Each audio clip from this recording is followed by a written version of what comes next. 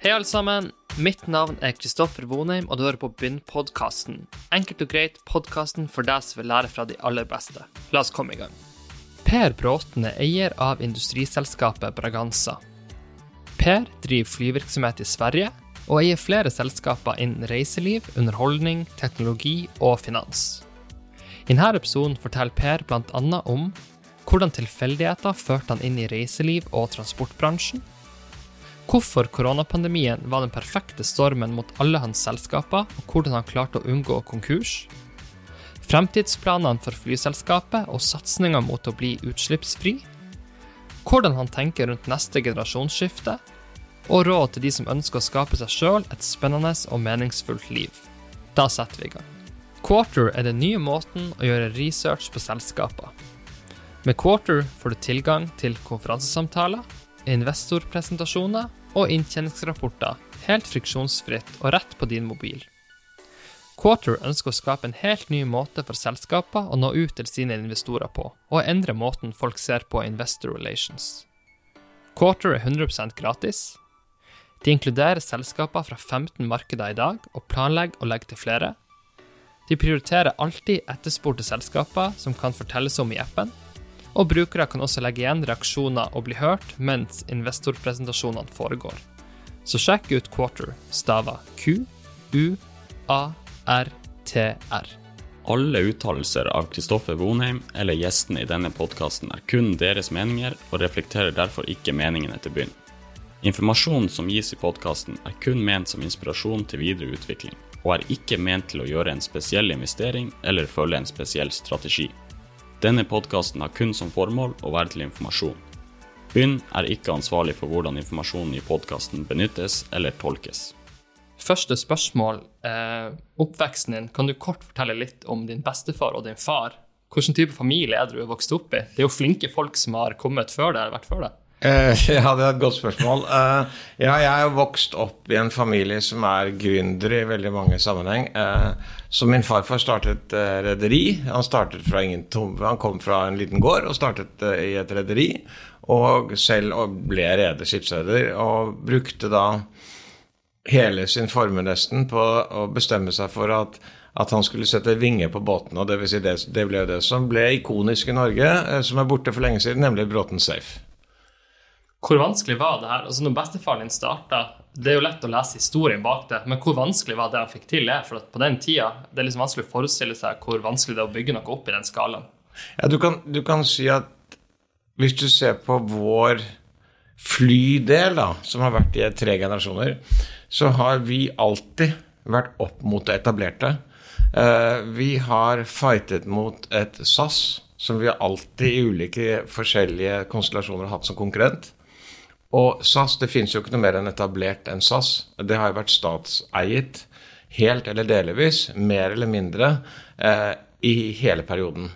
Nå er jo SAS igjen statseiet. Det er jo fullstendig kontrollert, ikke av norsk, men av dansk og svensk regjering. På grunn av pandemien så har de fått, jeg tror det er 12 milliarder i likvider fra danske og svenske myndigheter. Så det er det kanskje det mest krevende, å alltid fighte på noen som har et fortrinn, både i kraft av politikk og penger. Men derfor holder vi jo ut da.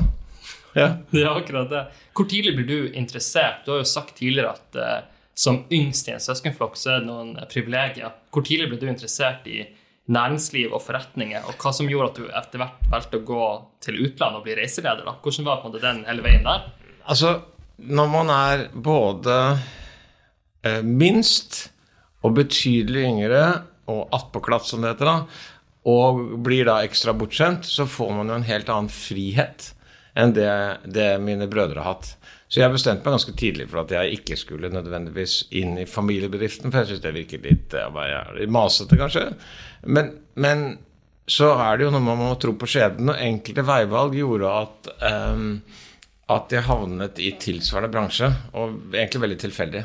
Men ja, jeg var liksom, målet mitt var å bli, altså jeg kommer fra en familie som fremstår som velhavende, så det heter på gammelt norsk, men jeg hadde veldig tidlig et behov for å bli økonomisk uavhengig selv. For det er noe, du kan si at det jo dessverre sånn at kapitalisme måles I penger, ikke sant? Så det var liksom hovedmålet mitt. Men da du ble dratt til Mallorca da, og blir reiseleder, hva tankesettet da? Det bare å dra ut på eventyr? Det liksom den største motivasjonen, eller det også en business-motivasjon? Nei, det var en kombinasjon av at jeg egentlig skulle inn I militæret, og ikke komme inn på det jeg ville. Så jeg fikk et ventehalvår, og da begynte jeg på bookingavdeling I det som var Saga Solreiser, eller det som ble Saga Solreiser. Og de foreslo at jeg dro ut og ble reiseleder, og det var de to tingene som gjorde at jeg faktisk ble I den tilsvarende bransjen. Jeg har jo aldri vært noen flyselskapsmann, jeg har vært reisebyrå og turoperatør hele livet. I hvert fall inntil for 20 år siden. Så det var tilfeldigheter. Jeg tror nok man skal... Det en ting som liksom, man må tenke seg om. Tror man på skjeden, eller tror man ikke? Hva? Tror du på skjeden? Litt, kanskje. Ja, litt, ikke sant? Ja. Men hva innebærer det? Jeg vet ikke, men I mitt hode så har jeg liksom sett at alle de mulighetene jeg har fått, hvis jeg liksom gått og analysert hvorfor fikk jeg muligheten, så var det en tilfeldighet, men så tok jeg en tilfeldigheten, så jeg tok vare på muligheten, så jeg var forberedt på å gjøre noe med det. Jeg tror de fleste folk kan komme I situasjoner som kan forme dem, hvis de velger å bli formet av det. Eller så kan de bare la det gå videre. Og derfor tror jeg på en måte, eller livet enklere, veivalgene enklere, hvis man tror på følgende. Akkurat som du sier, men hvis man billedliggjør litt, så det så at man går på en vei, og den veien liksom en bred vei, og så kommer man til veikryss. Og da gjør man jo valg, men man har bare, de veikryssene jo gitt, så man går til venstre eller høyre eller rett frem eller hva man gjør. De valgene tar man jo selv. Og det det du referterer til. Man får en mulighet, og bruker den eller ikke bruker den. Og man vet jo ikke om den muligheten rett eller feil, men det intuisjon, det liksom... Så jeg tror liksom verden blir enklere, og valgene blir enklere hvis man tror på det. Det vil si at man, det liksom det lavd en vei fremover, og så bruker man den. Utnytter den til noe positivt. Ja, og derfor så, tilbake til det du spurte meg om, det kom et mulighet som var tilfeldig, jeg brukte den, jeg utviklet den, altså karrieremessig så tok jeg videreutdannelse efter militæret. Jeg gikk befalsskole som jeg ble kastet ut av for jeg ødela ryggen. Jeg ville bli leder, merket det. Så tok jeg en utdannelse I England, og da ringte da markedssjefen I Saga Solreiser til meg og sa at når du kommer tilbake, vil du komme tilbake? Og da gjorde jeg det. Og det hadde han vel trolig ikke gjort hvis jeg ikke leverte et årsverk, liksom. Ja, og da valgte jeg det, og så ble jeg med på det, og så ble det en lang reise. Et spørsmål som kanskje virkelig drar til denne settingen, men jeg synes det viktig å bare ta med, eller spennende å ta med, det jo, for de fleste som har bodd I utlandet, jeg merker det veldig godt selv når jeg studerte I USA, så det noe som sjømannskirke, som på en veldig fin plass. Hvis du en nordmann I utlandet, så det en veldig fin plass, nødvendigvis ikke kun på grunn av det liksom, religiøse, men for at det ganske sånn åpen plass, så det en sånn fin møteplass. Kan ikke du bare fortelle litt om din historie med den kirka dere har satt opp der på Mallorca, og hvorfor dere satt den opp? For det også kunne bli en personlig tragedie, men som gikk bra da. Ja. Så din kjære kone, så bare korthistorien bak det. Nei, men det også presten som var da, som I dag ordfører I Kristiansand, han tok kontakt, for de var liksom redd for at Mallorcas sjømannspress skulle forsvinne. Fordi man hadde ikke noe bra lokale. Så sa jeg, men jeg blir med på det. Da bodde vi vi har I mange perioder bodd fast på Mallorca. Og da ble jeg med på det, og så registrerte vi noe, så det klart det vanskelig å leie en kirke, liksom. Den skal jo være vigslet og litt sånn, og da var liksom den eneste løsningen var å prøve å finne noe som kunne bli en kirke. Og da snakket jeg med Ellen om det, og da sa vi at ja, men det har vi lyst til å gjøre. Det å bidra, jeg synes alltid det hyggelig å bidra med noe som kalt det mikro, så man kan se resultatene. Og ha sosiale engasjement som man putter store ting, eller mye penger inn til noe mye, det ser man jo ikke liksom eksakt hva det blir. Men her kunne vi faktisk kjøpe et hus, bygge en kirke, få den vigslet, og så fungerte det som et samlingsplass for folk som trenger det. Sjømannskirken jo, og dette har med turisme å gjøre, fordi Sjømannskirken jo gått fra en sjømannskirke, det jo veldig lite det norske sjøfolk igjen, I forhold til hva det var, til noen som hjelper folk med problemer I utlandet, enten om det at de på sykehus, at de I fengsel, eller at de har andre problemer. og skape glede. I kirken på Mallorca, som du spiller, er jo også et sted hvor Mallorca og Barcelona har over 100 vigsler i året. Så folk får en fantastisk opplevelse av å gifte seg et sånt sted. Men da trenger du infrastruktur, akkurat som Sjømannskirken bidrar med. Det gjør også at kirken der nede kan være ganske lønnsom. Ja. Men det er jo et eksempel på at, du sa det jo, men bare for å oppsummere, det er jo et sånn klassisk prosjekt som, ok, hvis du ser på antall millioner, så har man sikkert gjort større ting, men den effekten er også så stor da, som er ganske viktig for andre folk, at det ikke nødvendigvis hvor rik du er som gjør hvor mye impact du klarer å skape. Du kan også gjøre ting ut av smått, eller mindre ting, da, mindre skala. Ja, og du kan si at jeg tror jeg til og med får leie, så det er ikke sikkert at nå er det veldig lav leie, vet jeg, og den har jeg gitt bort flere ganger, men det er klart du kan jo skape noe som skaper positivt også økonomisk. Men det viktigste var at uten at vi hadde bidratt med kapitalen og faktisk pusset opp dette til en kirke, så hadde vi ikke fått det til. Så, og det har jo en forhistorie som vi trenger ikke gå inn på, men det hadde også en forhistorie med at vi har hatt jeg har hatt mange utfordringer jobbmessig, men veldig mange privat også. Så det er også noe da følte vi at det å gi tilbake på en måte der hvor hvor Ellen hadde et stort problem. Men det er jo en veldig fin overgang når man prater om utfordringer, fordi at det jeg hadde lyst til å bruke litt tid på i dag er å fortelle om hvordan du har håndtert koronapandemien. For jeg tror du har uttalt at hvis du ser på læringsutbyttet du har hatt som leder i de her noen årene da, har vært ekstremt stort, og det har krevd ekstremt mye. Men før vi går inn til liksom selve koronapandemien, kan du bare kort beskrive fundamentet som lå rett før? For det blir et ganske stort fundament på industrisiden, det fly, det dyrepark og så videre. Hvordan vil du oppsummere forretningsområdene dine før pandemien? Altså, det enkleste måten å fortelle hva jeg driver med, både som eier og som styreformann, er å si det samtlige deler av verden som fikk problemer under pandemien. Det er liksom en oppsummering, det er underholdningsparker, i Nord-Amerika og Europa, det er reisebyråer, det er turoperatører, det er flyselskap, og så er jeg da styreformann i et børsnotert selskap som heter Scandic Hotels, som har 270 hoteller, er Nordens største operatør. Petter prøver alltid å si han er størst og best, mens vi trenger ikke å si det, for vi vet vi er det. Så vi trenger ikke å markedsføre oss så veldig, fordi alle vet at vi leverer et veldig bra produkt. Der var jeg tror vi var nærmere 20 000 medarbeidere når pandemien slo inn. Vi hadde levert rekordresultater. Vi hadde aldri levert så bra resultater. Alt fungerte veldig bra, og så kommer en pandemi som vi er helt utenfor vår kontroll, og plutselig står vi der og kjenner at vi kommer til å få tom kasse, rett og slett, i løpet av 2 måneder. Med så mange medarbeidere, så mange skjebner, så mange medarbeidere, så stort finansielt og viktig selskap, børsnotert. Så det er et eksempel på, og de utfordringene får man jo kastet på seg fra liksom all-time high, som det heter, til all-time low på en måned, ikke sant? Men det som er viktig å fortelle til folk som ikke kjenner de bransjene så godt, så selv om omsetningen er enorm, så må man jo fortelle litt om det betyr ikke at det er enorme marginer i det man holder på med. Man jobber jo med ting som hvor det er en liten margin, så veldig god drift gir en bra bunnkasse, men det er jo ikke det som på en måte er. Du er ikke i denne business for å tjene mest penger nødvendigvis. Men du kan, altså det er enkelt å forklare. Nå Scandic noe Braganza, som er mitt holdingselskap, sammen med barna mine, eier bitte grann. Jeg da styreformann for et selskap som har mange aksjonærer.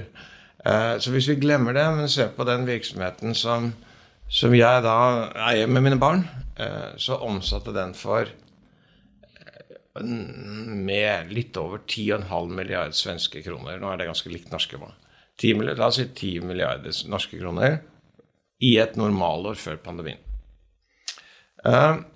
Der hadde vi, når pandemien slo til, cirka 100 millioner i personalkostnader i måneden. Og det omtrent det samme som jeg pleier å tjene i året. Så hvis du liksom veksler om det, så vet du jo da når dette slår til at alt går i null, at dette kommer ikke til å fungere. Dette kommer til å gå konkurs, rett og slett, fordi det ikke nok penger i systemet. En annen lignelse var tilbake til Scandic, var at den svenske regjeringen, en representant for den svenske regjeringen som miljøpartist, han mente rett efter pandemien slå til, når våre selskaper, veldig mange selskaper fikk problemer, at det jo helt forferdelig at ikke selskaper har nok cash eller kontanter til å tåle noe sånt noe. Det burde alle ha. Da må han også regne litt på det. Hvis vi ser hva vi har konsumert i underskudd i en sånn periode, da skulle selskaper ha milliarder av kroner i kontanter liggende på bok. Det går jo ikke, det null rente. Så dette liksom så store tall og så ekstreme forandringer at man ikke kunne planlegge for det. Den siste ting, tar du finanskrisen, da var det krise i enkelte bransjer som gikk ned 30%. Vi gikk ned 98%, ikke sant? Det helt spinnvilt. Altså, du har sikkert mange eksempler på den der struktureringen, men et eksempel på det jo, jeg tror du sa at du gikk fra 1100 ansatte til 20. Ja. Det høres jo hinsides ut. Det vanskelig på denne relativt kort podcast å oppsummere alt du gjør da, men de store linjene, hvordan i alle dager, hvordan angriper du det? Jeg tror du sa at de første ukene var så verdifulle at folk må forstå at vi hadde vært konk nesten hvis ikke vi hadde gjort så tidlig de grepene vi begynte å gjøre, som å ta det inn i konkursbeskyttelse, etc. Ja, men det der jo, det var, altså de første, hvis du setter deg inn i en situasjon hvor de første ukene hvor dette slo til, da ble min kone og jeg ekstremt dårlig samtidig. Vi var veldig tidlig ute å få covid, så når alt gikk til helvete, unnskyld uttrykket, så var jeg samtidig veldig syk. Og min kone var på intensivavdelingen på sykehus. Ikke fordi det noe galt, men annet enn at hun har astma. Så jeg satt og smilte på Teams, mens vi var så dårlige. Jeg gikk ned 8 kilo på 10 dager, tror jeg.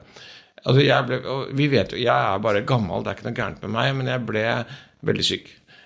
Det kan du si, det var jo veldig upraktisk og veldig krevende og alt det der, men samtidig satte jo det en slags standard for hva som var det verste som kunne skje da. Det jo at man dauer. Så det gjorde det enklere å ta beslutninger, men tilbake til din spørsmål var at hvordan tar man beslutninger når det blir eksistensielt? Man vet at man ikke overlever. Det mange medarbeidere som involvert, det masse verdier, det andres penger, det bankens penger, det liksom, og du har ikke noe forhold til hvordan dette kommer til å utvikle seg. Og da må du liksom tro på intuisjonen, så sier du, ok, det selskapet som du spurte om var så bra, som var allerede i en restruktureringsfase, fordi det hadde gått dårlig med Greta Thunberg og sånne ting, så vi var allerede ned på nedgang fra disse 1100 til 600-700 ansatte. Og da sa vi klarer oss ikke gjennom dette, nå må vi restrukturere en gang til. Og da var det veldig tydelig, da må vi gå gjennom det som heter rekonstruksjon i Sverige, altså Chapter 11 på fagspråket. Så vi valgte å gjøre det, og så tar du en risk da, fordi hvis pandemien varer i 4 uker, så da sitter du der, og alle flyene står på bakken, og du kommer ikke i luften igjen. Men det valgte vi å gjøre, fordi vi så at det var det beste alternativ for å kunne bygge noe fremover, og fordi vi ikke hadde kontanter nok til å overleve veldig lenge. Og skal du ha dette jo et overlevelse i sånne situasjoner, jo bare kontanter. Hvor mye likviditet har du? Hva kan du klare å gjøre? Og da det bedre å gå inn i en rekonstruksjon med stor kasse enn liten kasse. Det liksom enkelt. Så det blir enkle beslutninger tatt på det å bedømme det du har der og da. Men krevende, fordi du vet jo ikke resultatet. Nå har vi jo sett at vi har tatt et antall beslutninger tidlig, som har gjort at faktisk at denne gangen har vi jo, det kan vi være veldig stolt av, og det langt fra meg som tar alle disse beslutningene, at vi har klart å komme gjennom pandemien så langt, med alle de store selskapene, uten å ha påført ekstrem gjeld, men ganske mye gjeld. Du har sikkert tatt tusenvis av viktige beslutninger i løpet av hele karrieren din. Du prater litt om intuisjonen din. Hvordan det sånn at du foretrekker nesten noe i store avgjørelser å følge intuisjon, eller liker du å regne på alt mest mulig? Det selvfølgelig en kombinasjon da, men det sånn at du føler at intuisjon veldig viktig i sånne avgjørelser også? Men jeg tror det et par ting som viktig.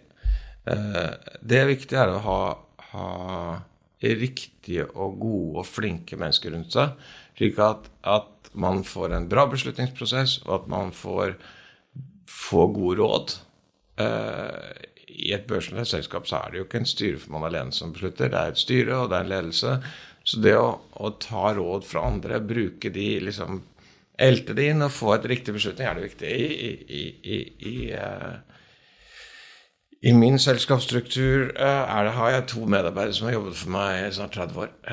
De har helt ulike kvaliteter av meg, men vi 3 til sammen har såpass mye erfaring og såpass ulik profil at vi 3 til sammen tror jeg har klart å bidra til at vi har tatt riktige beslutninger. En av oss hver for seg hadde ikke klart det, men vi 3 til sammen har klart det. Så det egentlig et komplementært team da, som har bygd opp på så lang tid, som ganske unikt sikkert i... Jeg tror hvis man skal, nå vet jeg ikke hva du vil ha ut av dette, men hvis man skal gi noen råd for hvordan man skal oppføre seg, det viktigste, eller det 2 ting som man skal huske på. Det viktigste å lære opp andre mennesker til å bli bedre og bli flinkere. Og det andre effekten av det at du kan delegere. Og jeg elsker jo å delegere, fordi da slipper jeg å gjøre det selv, rett og slett. Og hvis du skal delegere viktige ting og mange ting, så skal du ha bra folk rundt deg. Og derfor går det hånd i hånd.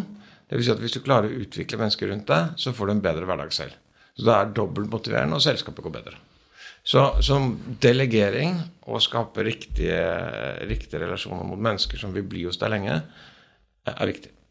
Det var en sånn artig titel på det. Jeg synes det var Trygve Hegnar som har skrevet Svigermors drøm, kreditors mareritt. Ja, det lenge siden. Det lenge siden, men når du prater om ledelsesfilosofien din nå, så jo det også en reise som ting du lærer deg underveis. Så spørsmålet var egentlig bare om du i 20- og 30-årene opererte litt annerledes enn du gjør i dag. Kanskje du gjorde mer selv, og kanskje ikke var like flink å delegere. Så kanskje det noe man blir underveis da. Ja, det hadde du mindre å gjøre. Det var et selskap. Altså det du siktet til det var en krise i vår bransje som var også eksistensielt, hvor det selskapet jeg var sjef for ikke klarte å overleve. Og derfor gikk vi gjennom en veldig kreativ form for rekonstruksjon, for det fantes ikke i Norge. Så vi konkurs med et selskap og startet opp et annet selskap dagen efter, men med andre eiere, og det ble gjort ordentlig, og hovedgrunnen til det var at vi hadde forpliktelser i utlandet, på hotellkontrakter som vi aldri kunne klare å løse uten å komme i en forhandlingsposisjon. Og det bringer oss tilbake til hvordan tar man rett beslutninger i en krise. Jo, det hvis man har vært med på mange kriser i livet. Og det et eksempel, det du nevner her, pluss at vi har jeg har vært gjennom Gulfkrisen, jeg har vært gjennom oljekrisen, jeg har vært gjennom SARS, jeg har vært gjennom alle mer moderne kriser enn i vår bransje. Og da ligger det i ryggmargen. Du spurte, det ikke fordi du bare, men det ligger, du kjenner med en gang at dette blir alvorlig, og da tar du tak. Jeg lurte på, hvis vi ser på suksessfaktorer for å lykkes, det på en måte jo de riktige folkene og riktig kunnskap og gjennomføringsevne, men så det jo ikke noe å legge skjult på at det også et visst timing-element. Så kan det på en måte variere hvor stor grad var timing viktig her, men timing eksisterer jo, så kan man liksom diskutere hvor viktig timing men det blir jo veldig selskapsspesifikt og tidsspesifikt. Men en ting som, jeg vet ikke nødvendigvis det var en timing som reddet deg, men du hadde jo satt jo også opp et fond en gang i tida, og da ble det jo i hvert fall, det sikkert et narrativ eller et enkelt forklart at du liksom sluttet i grevens tid og leverte pengene med god avkastning, så vet du ikke hva som hadde skjedd hvis du hadde tatt det fondet inn de neste 2-3 årene da. Men kan du bare kort oppsummere det også, som liksom var en liten reise det også? Det også en historie du tar frem som interessant, fordi det var et fond vi satte opp fordi jeg hadde flere eiere i dette systemet, familiemedlemmer, og liksom, vi hadde ulik syn på hva vi skulle drive med. Jeg har alltid vært industriell, og de har vært mer finansielle, det vel riktig å si. Så da satte vi opp dette fondet, og godkjent av Finanstilsynet i Norge, til og med, og det gikk veldig bra. Og jeg tok over jeg jo da ikke veldig finansiell, så det var en årsak til jeg tok over som styreformann der. Av andre årsaker, liksom prøvde å jobbe med dette som et produkt, som et selskap å utvikle det, og jeg kjente at liksom, jeg kom ikke noen vei, men avkastningen var fantastisk. Og så sa vi at og da var det bare tilfeldig at vi sa at da stenger vi fondet nå, fordi vi får ikke den utviklingen vi vil, vi må skape et større fond, utvikle selskapet, så det ble egentlig en beslutning tatt ut fra at vi ikke ville drive fondet lenger, fordi vi fikk ikke den utviklingen vi ønsket. Og det gjorde vi altså sånn at vi stengte fondet og betalte tilbake pengene med god avkastning for veldig mange. Jeg husker ikke, men noen måneder før finanskrisen. Og det var, så dette flaks? Ja, det var flaks at vi gjorde det, men det var grunnet en prosess om at vi ikke ville drive med det lenger. Og da hadde jeg også løst ut de andre familiemedlemmene, så jeg trengte ikke å drive med det lenger. Jeg kunne drive med industrielle investeringer som jeg ville gjøre egentlig. Så svaret ja, timingen var fantastisk. Det var flaks. Men at vi gjorde det, hadde vi gjort det likevel. Og det ble jo lagt et godt arbeid i fondet nå, så avkastningen var jo... Jo, men så kan du si, hva hadde skjedd om vi ikke hadde stengt det fondet og fortsatt med det? Så hadde vi fått en stor nedgang, og da har jeg tro på at vi hadde kommet tilbake, fordi da hadde jo disse aksjene, hvis vi hadde valgt riktige aksjer, hatt all-time high, antageligvis nå. Du sier at du mer industriell, men det her var et finansielt prosjekt. Ja. Og så det jo en sånn, veldig mange som har vært i podcasten her, jo interessert i å bli fondsforvaltere, og veldig mange mener at de kan levere alfa, altså gjøre det bedre enn indeksen. Ja. Nå det et veldig sånn akademisk spørsmål, kanskje litt vanskelig å svare på, men grunnen til at jeg spør deg jo at du kjenner jo veldig mange dyktige folk som har skapt alfa, eller skapt utrolig bra ting. Reiner har vært med i podcasten, Tangen har skapt mye bra med AK Capital.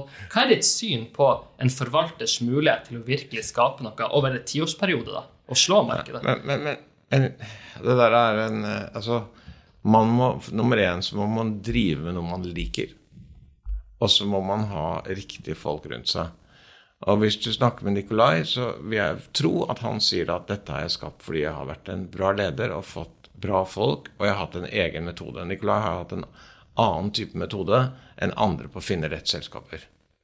Så han et godt eksempel på at en dyktig forvalter har en videre horisont enn det rent finansielle, synes jeg i hvert fall. Og Reiner driver jo med utvikling av selskaper. Så det finansielle der jo å skape verdier i operativ virksomhet. Men dette jo, man kan ha mange syn på kapitalisme, men mitt spørsmål, jeg vet at finansmarkedet noe som driver vekst og skaper kapital til å drive virksomheter. Så ja, den delen av finansmarkedet som henter kapital, får notert selskaper, det en viktig del. Spørsmål, hvis du liksom, hvor, og det farlig å snakke om og vanskelig å svare på, men aksjetrading, skaper det verdier i samfunnet? Eller skaper det kun optimere verdier for få? Man kan si at et pensjonsfond som driver med aksjeforvaltning for å optimere resultatene, bidrar jo at folk får en bedre og tryggere pensjon. Så da har det, men bidrar det til samfunnets utvikling at et fåtall mennesker blir ekstremt rike på å trade aksjer og se muligheter at en aksje underpriset? Ja, det interessant. Jeg har ikke noe helt... Jeg tror det ikke, men jeg er ikke forsker. Jeg skulle gjerne sett noe. Det sikkert noen som har forsket på det. Det det helt sikkert. Bare noen få korte spørsmål igjen. Det ene hva dine mest upopulære meninger? En ting vi kan starte med som kanskje ikke jeg tenker så upopulært, det jo hvis vi kobler opp formuesskatten mot at du velger å bo i London, som egentlig sikkert et familiært årsak også. Ja, men det i hvert fall en mening som skaper, om ikke upopulær, så i hvert fall det noe som diskuteres mye i Norge da.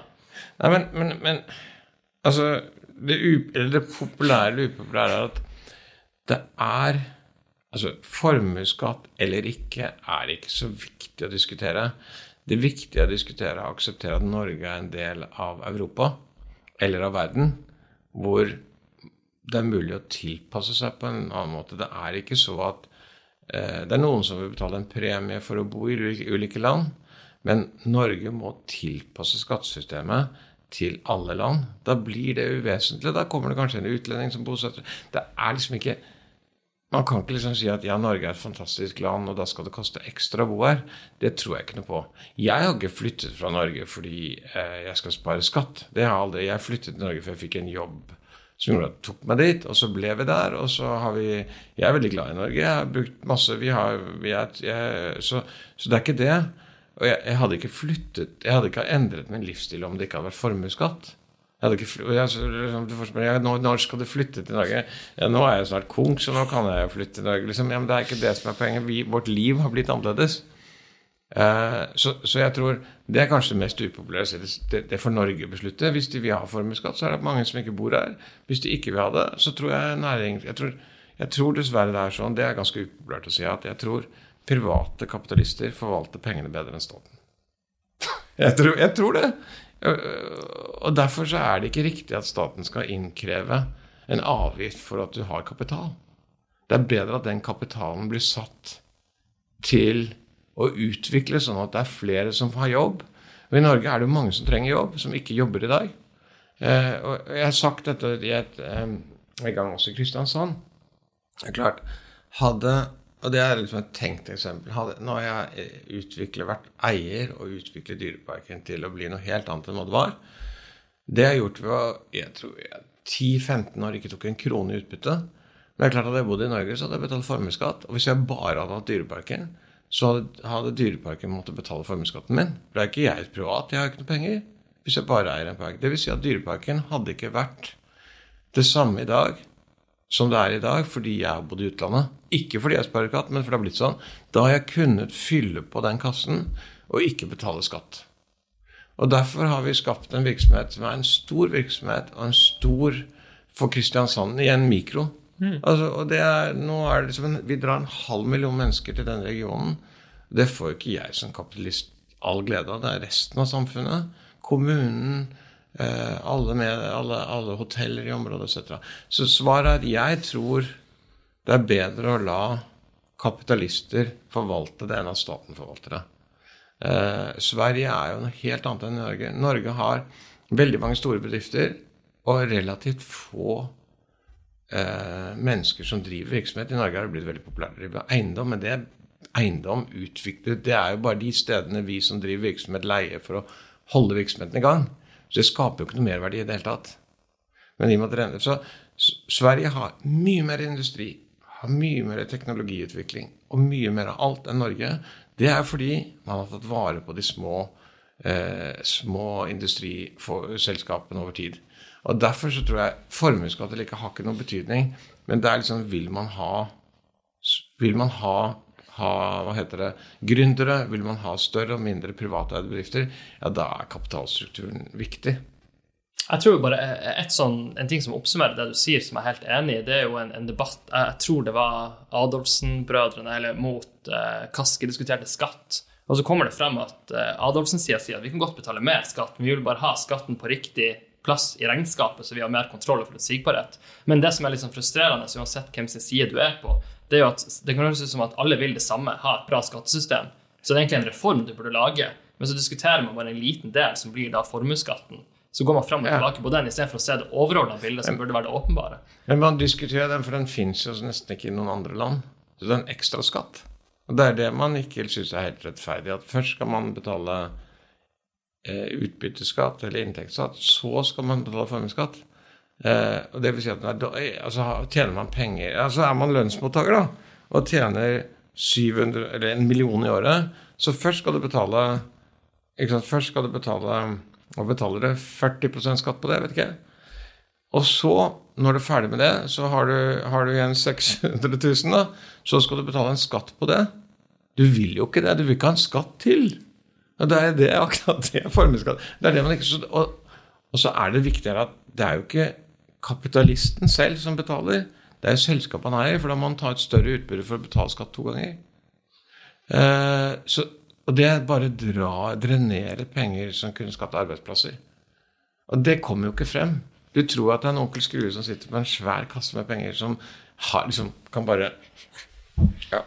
Siste spørsmål, jeg vet du må gå opp her, men du holder på med masse vi ikke har vært inn på en gang. Du har jo en bankvirksomhet med Tongruppen og så videre, men bare sånn avslutningsvis, hvis man ser litt fremover, hva du mest spent på å bygge opp fremover, hvis du bare skal liksom avslutte rundt det? For du jobber jo mye med ting også. Først må vi komme i gang efter en pandemi som har tatt 98% av vår omsetning, så det litt sånn prematur å være høy og mørk akkurat nå, men det tror jeg vi klarer, og det fantastisk å komme gjennom en så eksistensiell krise og overleve. Det det ene. Det jo med egen motivasjon, men det andre som jeg veldig keen på å levere, at vi nå skal kunne drive med turisme, kunne sende folk til utlandet og fly men gjøre det som net zero, altså klare å komme i den, altså bevise at også vår bransje som har ligget langt efter, skal klare å komme dit. Så det og det ikke noe jeg kan måle i penger.